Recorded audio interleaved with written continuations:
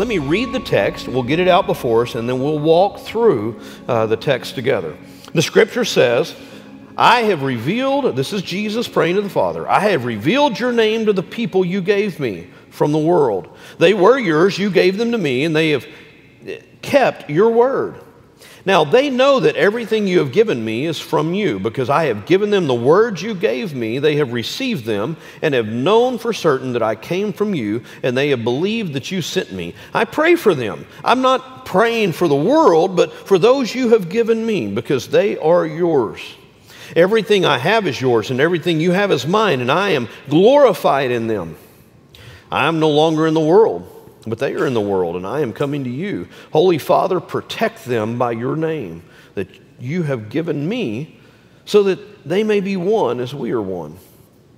While I was with them, I was protecting them by your name that you have given me. I guarded them, and not one of them is lost except the son of destruction, so that the scripture may be fulfilled. Now I am coming to you that as I speak these things in the world, so that they may have my joy completed in them. I have given them your word. The world hated them because they are not of the world, just as I am not of the world. I am not praying that you take them out of the world, but that you protect them from the evil one. They are not of the world, just as I am not of the world. Sanctify them by the truth. Your word is truth. As you sent me into the world, I have also sent them into the world.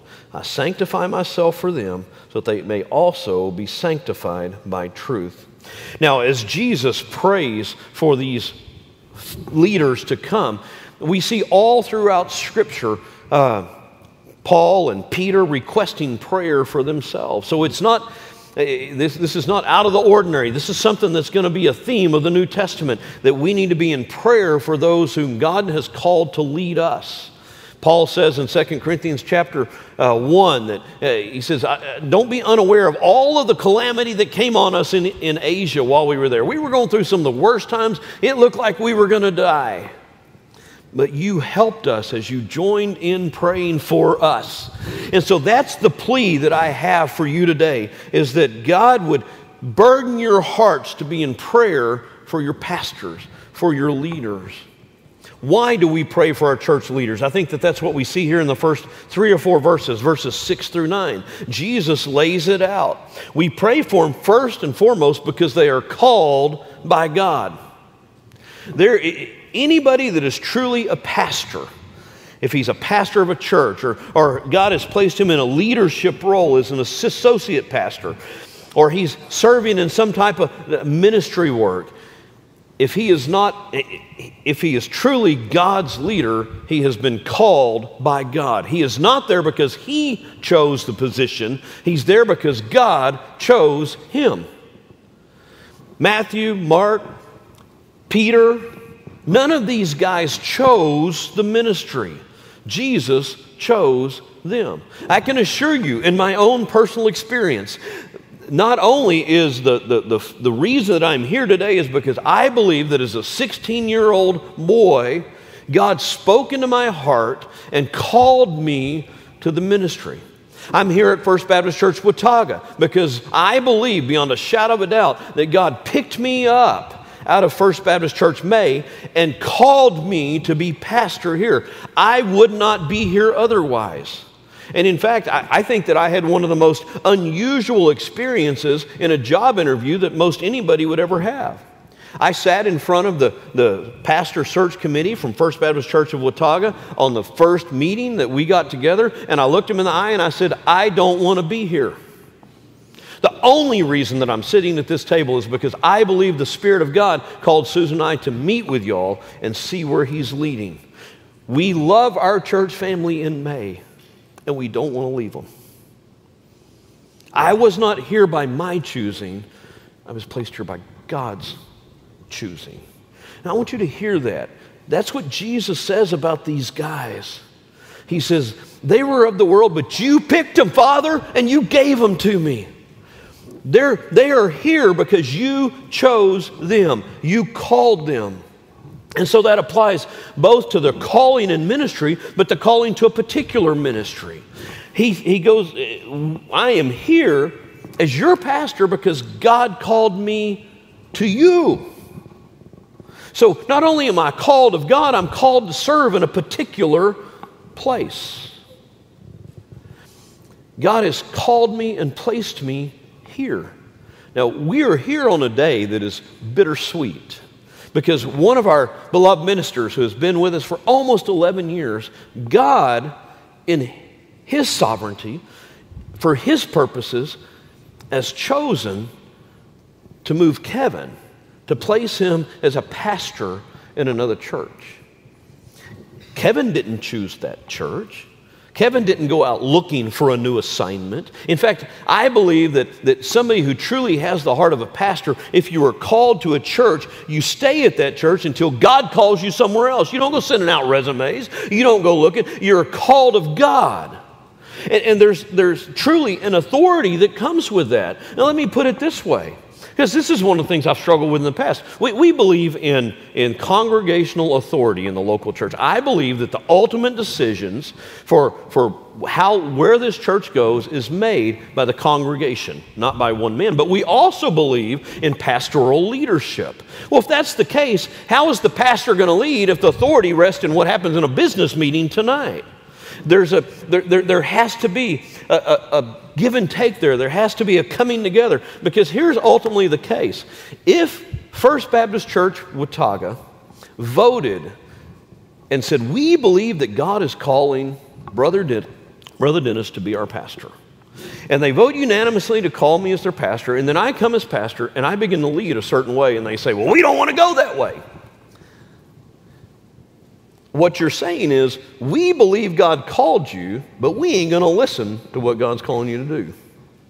So the authority to serve as a pastor in a local church first comes from the calling of God to the church, but second, that is emphasized by the church's calling of the pastor. And if you call me to be your pastor and you don't let me lead, then you say that you're going against God. It makes no sense whatsoever. See, tonight, I've done something that people kind of laughed at and thought was a little bit different. I asked Nathan to put together a bio sheet that had some of his qualifications on it. Said, meet Nathan McKendry. A couple of guys came in and looked at, what do you mean? Nathan grew up here, but why do we need to meet Nathan McKendry? And I said, because not everybody understands what God has done in Nathan's life in the last 5 or 6 years to qualify him as He's calling him to this position. See, there's a lot of people here, you love Nathan, and you love his family, and you've gotten to know him, and you may vote to move him to this full-time position as youth minister because you love Nathan. I don't want that. If that's the reason you're voting, you're wrong. Nathan is qualified and called, and if he's not, he doesn't belong here. So Nathan asked me, he said, well, what do you want me to put on that bio? Just, my basic bio information. I said, no, I want you to put your experience and your GPA. I want people to see what God's doing in your life so that they understand that you are qualified. Because honestly, it's hard for those who saw him growing up to see him as the mature man of God that he is now, that I've gotten to know by working with him on staff meetings. See, we pray for our church leaders because they're called of God, and they're called of God to us. They're called here. But we also pray for our church leaders because they're called to walk by faith. See, Peter and James and John, these 11 disciples, they left everything to step out into the unknown, to follow Christ wherever. These guys, some of them were fishermen. One of them was an accountant, a tax collector. They had jobs, they had families, and God called them away from what they knew to walk by faith, to put their lives on the line. If your pastor is following the Lord, he is walking by faith. And he needs that encouragement, he needs that support. But because just like anybody else, when you step out and walk by faith, you're not walking by sight. By definition, you can't see how it's all going to work out. And so they need you to pray that the Lord would continue to keep them focused on Him, and that they would be lifted up. And then finally, just as God has called them and God has placed them and He's told them to walk by faith, they belong to God. Now, as much as I know that I believe that God's called me here to be your pastor at First Baptist Church Watauga, my first overall commitment is to the Lord himself. And that's really what we're witnessing today. And I appreciate, and Kevin knows this, I thoroughly love and appreciate how he's gone about this transition. He did not go off somewhere and be called, come back and give a 2-week notice and leave. Kevin has given you opportunity to pray for him through this journey. He began early on, at first contact really from this other church, to come to me and the other staff and ask us to pray for him, that the Lord would give him leadership, that the Lord would give him clarity. Because ultimately, Kevin wasn't looking to leave, Kevin was looking to obey. Because your pastors belong to God. Paul repeatedly wrote, and you see it expressed probably most clearly in 1 Corinthians chapter 4 when he said, we are servants of Christ, stewards of the gospel of Jesus Christ. Our first devotion is to be a slave to Jesus. And you don't want anything else in your leadership than that. So why do we pray? We pray for our church leaders because as Jesus says right here in verses 6 through 9, God chose them, God placed them. They belong to him. But then through the rest of this text, I believe that we see 3 different kind of big categories of how we pray for our pastors. Now, the second one is going to have several subpoints under it. So stick with me. Sometimes I know I'm a little bit unclear when I walk through that, but the first one is this: pray that they glorify Jesus. Look at verse 10. Jesus says, everything I have is yours. He's talking to the Father. And everything you have is mine, and I am glorified in them. When he's talking about what he has, when he's talking about the assets he has, he's not talking about the shirt on his back or the sandals on his feet. He's talking about those men whom God had given him to fulfill his kingdom purposes. And so he is pointing out that these men are going to glorify me, and through glorifying me, they're going to glorify you. The role of any true leader in the kingdom of God is to bring glory to Jesus Christ. He is to point to Christ. He is to be a steward of the mysteries of Christ, going back to that passage in 2 Corinthians 4:1. We are to make Jesus famous, to lift Jesus up, to preach his word, not our philosophy or our ideas, and not to build our kingdom. You've seen it. You have seen men who called themselves servants of God who are more concerned about building their kingdom than they were building God's kingdom. Ultimately, we are called not to build a kingdom for ourselves, because any kingdom we build is going to crumble anyway. We are called to build and to be a part of the building of the kingdom of God. And one of the things that I'm so grateful for what God is doing at First Baptist Church of Watauga is that he is raising up young men and young women who are going out and impacting his kingdom. At the same week that Kevin let us know that he was going in view of a call to Stockdale, another young man whom God raised up in this church expressed and made it public on Facebook that God had called him to another church in South Texas, Josh Robinson. Now, y'all remember Josh. When Josh came to us, he had a sense of calling in his life. We took him on as an intern. Kevin, in fact, discipled him. But in some ways, I mean, what stands out in many of our minds is the day that Josh Robinson, who was on praise team that day, now he was working a second job as a pizza delivery guy, and he had to go to work at noon many days. And so sometimes he'd have to leave here at 11:55 to hurry to his job. And so on that day, Josh Robinson was up here on the praise team in some basketball shorts and a kind of a scrubby looking t-shirt and sandals. And we had a lot of people look at that and go, he's called to the ministry? You know, he's called to be a pastor? Well, I want to tell you, Kevin took Josh aside the next day and talked to him and said, Josh, look, if God's called you, you're going to have to kind of dress like it, okay? It's not that you can't wear shorts to church, but if God's calling you in a leadership position, you're up here in a leadership position, we're entrusting you with a leadership position, there's some things that you have to learn along the way. And if you were to sit down right now with Josh Robinson and talk to him about his ministry philosophy, what God has called him to do as a pastor, what God's doing in his life, you'd be blown away by the maturity of that young man.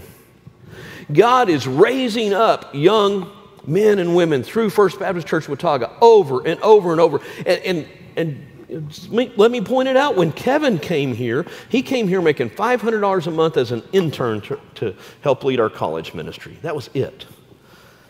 And God has grown him up. Right now, the Lord has 4 young men that we're discipling as interns to raise them up to lead.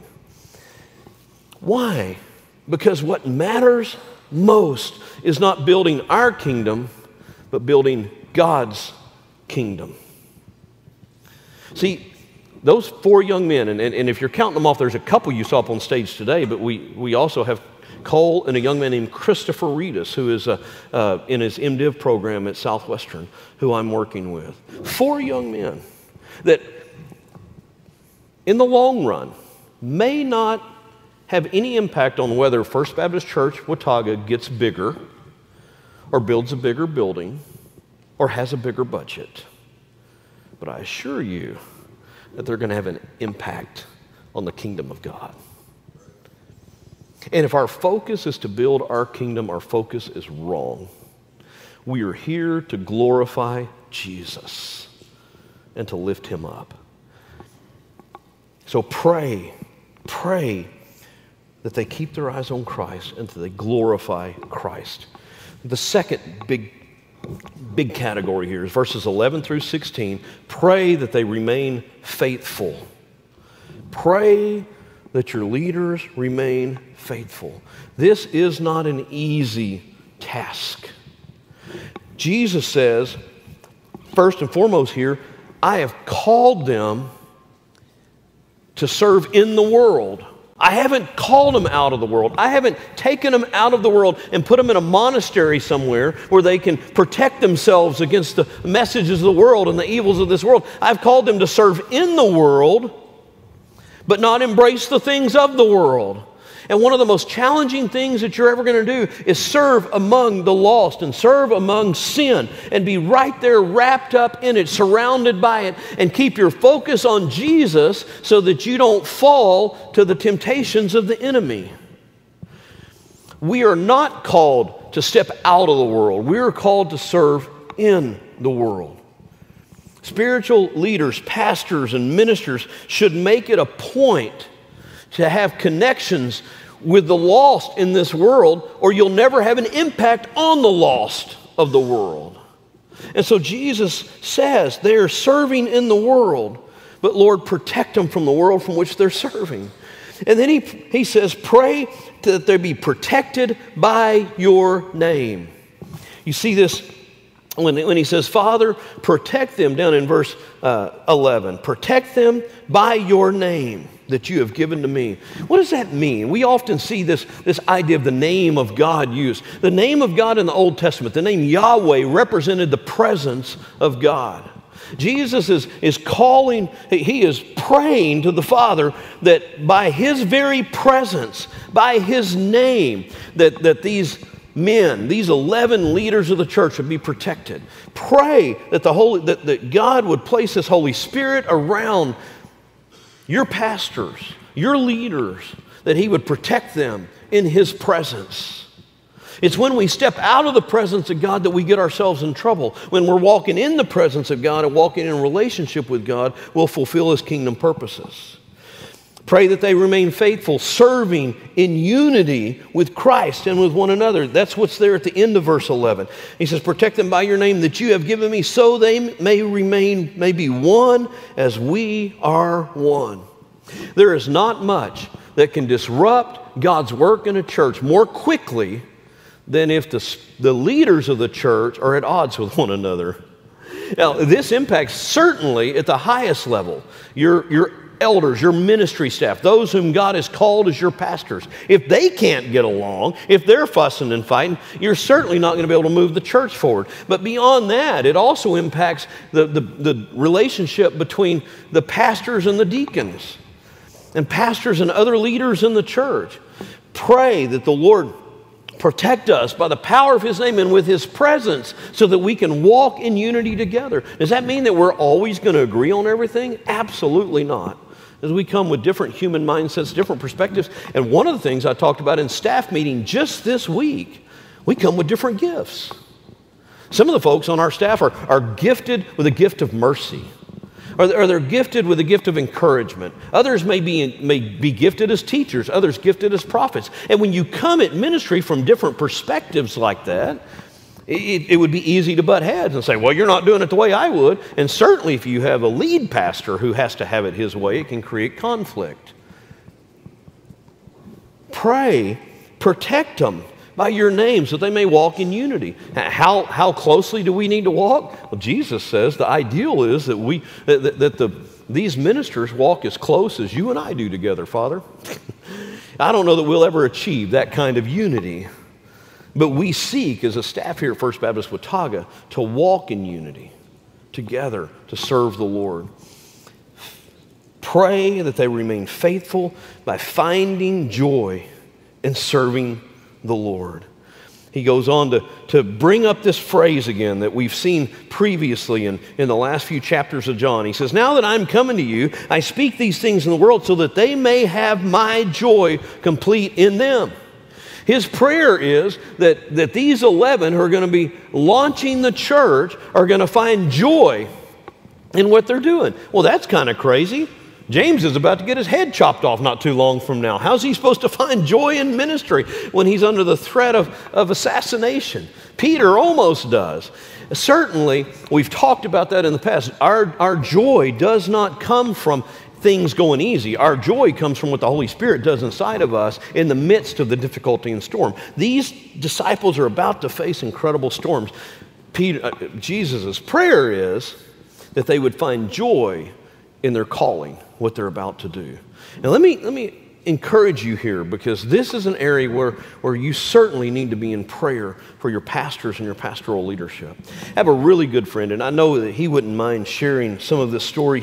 I met him as in the dissertation work and PhD classes at Southwestern. He is a godly man, and I've just grown to love him. Loves to hunt and fish, and so that's not all that bad. He was a police officer for Arlington PD for 10 years before, actually, I think 12, before God called him to the ministry, and served on the SWAT team and as an information officer. And then God called him to the ministry, and he went from that to serving as pastor at First Baptist Church, Hico, Texas, and went straight into his Master of Divinity program.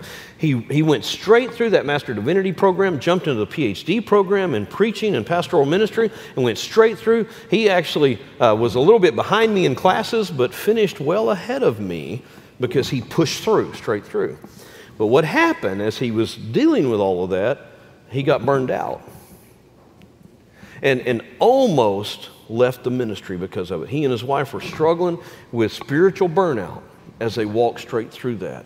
Now, this is not unusual. When I was taking early classes on pastoral ministry at Southwestern, I found out that 5 years after a completed MDiv, so you're talking about young men who have had 4 years of college, 3 to 4 years of a Master Divinity program, and then go into their first pastorate. 5 years after they graduated, 33%, fully 1/3 or more, were out of the ministry already because they'd burned out. 10 years after, and you're looking at guys that had gone to school for 20 years, the last 8 specifically because they believed they were called to the ministry. 10 years out, over 50% were out of the ministry. Now, why is that? Well, I can tell you, because Satan is out to destroy the leaders of the church. Now, you'd say, well, Satan tempts me and Satan seeks to destroy my life, and I guarantee you that Satan would like to bring down every Christian, every confessing believer of Christ. But you understand, like I do, that the more responsibility and the higher position that someone serves in, the greater target you have on your back from the enemy. And your pastors, your leaders, even your deacons, if Satan can destroy their lives, he can draw them into sin, public sin, and whatever that happens to be. He can destroy the faith of many by doing that. So pray that they find joy in the ministry. Now a pastor that's going through that, it may mean that he needs to rest. It may be that he needs to take a trip. One of the things that First Baptist Hico did for Dace and his wife and family is they granted them an extended vacation. They took a sabbatical for 4 months. They had a pickup truck, they got a travel trailer, and they traveled for 4 months, came back lit on fire, ready to go again. I can tell you, I don't believe I was anywhere near burnout, but a couple weeks ago, as we walked through all the things we were doing at First Baptist Watauga, I had finally graduated with a PhD. I had then remodeled 2 offices and led that effort and did quite a bit of it on my own. And then starting to deal with the personnel issues, I was ready to take a break. And Susan and I spent 2 weeks spending time alone with the Lord in the grandeur of what He created. And by Sunday night, last Sunday night, I was ready to get back to work. I was ready to get back here and get back to doing what the Lord had called me to. So pray for your pastors to be encouraged, that they might find joy in the ministry. Now, it may come to a point where a pastor gets so burned out that he no longer finds joy. Then at that point, he needs to be out. He doesn't need to be trying to just keep a job. If you're not finding joy in the ministry God's called you to, you either need a break or you need to quit. You need to get out of it. So Jesus is praying here that they remain faithful, not fall to the temptations of the enemy, to remain in unity, that they might remain faithful until the end of their ministry. So we pray for our church leaders. We pray that they glorify Christ. We pray that they remain faithful. And then finally, we pray that they be sanctified in Christ by the Word of God. That the primary process that is working in the pastor's heart and in the pastor's soul to make him the pastor that he's called to be is the Word of God. That it's the truth of God's Word that's at work in his life, so that he doesn't turn away to error, so that he doesn't turn away to false teaching. Pray that your pastor be sanctified by the Word of God. One of the pictures here that I want to give you, and you know, really, for most anybody in here, it's not something that we're as familiar with. But in bygone days, some of you may be old enough to remember this. Kirby might be, I don't know, maybe 1 or 2 others. But in bygone days, the place that I come to on Monday through Thursday, sometimes Friday and Saturday, to get alone with myself and to get alone with my Bible and to spend time preparing to preach the Word of God, that used to be called the pastor's study. There was a reason for that. Because we believe that the number one job of a pastor, we believed, was to be in God's Word, soaking up God's Word, studying God's Word, so that he could proclaim God's Word. But the vast majority of churches, and I'll confess that this is the struggle that I have as well, is we no longer call it the pastor's study. We call it the pastor's office. Because we've bought into the idea of some type of corporate or business model in the church. And we've asked our pastors to focus on all kinds of things. And there's nothing, there are a lot of things in pastoral ministry that we have to do. There are a lot of decisions that have to be made. But the primary focus ought to always be the Word of God. And if it's not the Word of God, we are missing the point. So pray that your pastor focus on the Word of God, that he be sanctified by the Word of God, that he hold on to the truth of the Word of God, that he be transformed by the Word of God, and then he proclaim the Word of God. Because if it is not for the Word of God, if the Word of God is not central to who we are as a church, we are not fulfilling the purposes for which God has called us as a church. God's Word has to be the tool that God is using to transform and sanctify the pastor, the leaders. So Jesus prays for those 11. Sanctify them by your truth. Your word is truth. And then he closes by saying, I sanctify myself for them so that they may also be sanctified by the truth. So just as we're called to be sanctified by the Word of God, we're called to be sanctified by resting in the presence of Christ. Jesus has sanctified himself as truth so that we can be sanctified in the truth. Why is it so important? Like I said, this is a strange message with strange application. One, I think the Lord, in his sovereignty, brought us to this passage today as we see Kevin go to a new ministry field so that we better understand that he doesn't belong to us, he belongs to God. Our focus is not about First Baptist Watauga, our focus is about the kingdom of God.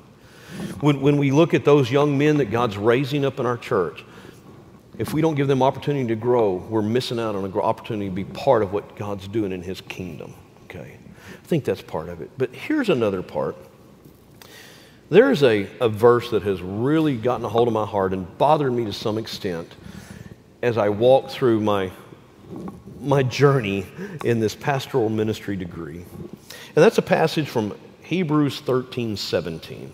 And then verse 18 to follow quickly. This is the passage a lot of pastors don't like to preach, and a lot of church members don't like to hear because the way it starts.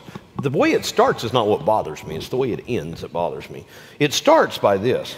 The writer of Hebrews telling the church, obey your leaders. Well, that's kind of hard for a pastor to stand up and say, obey me. You know, that's not where I'm coming from.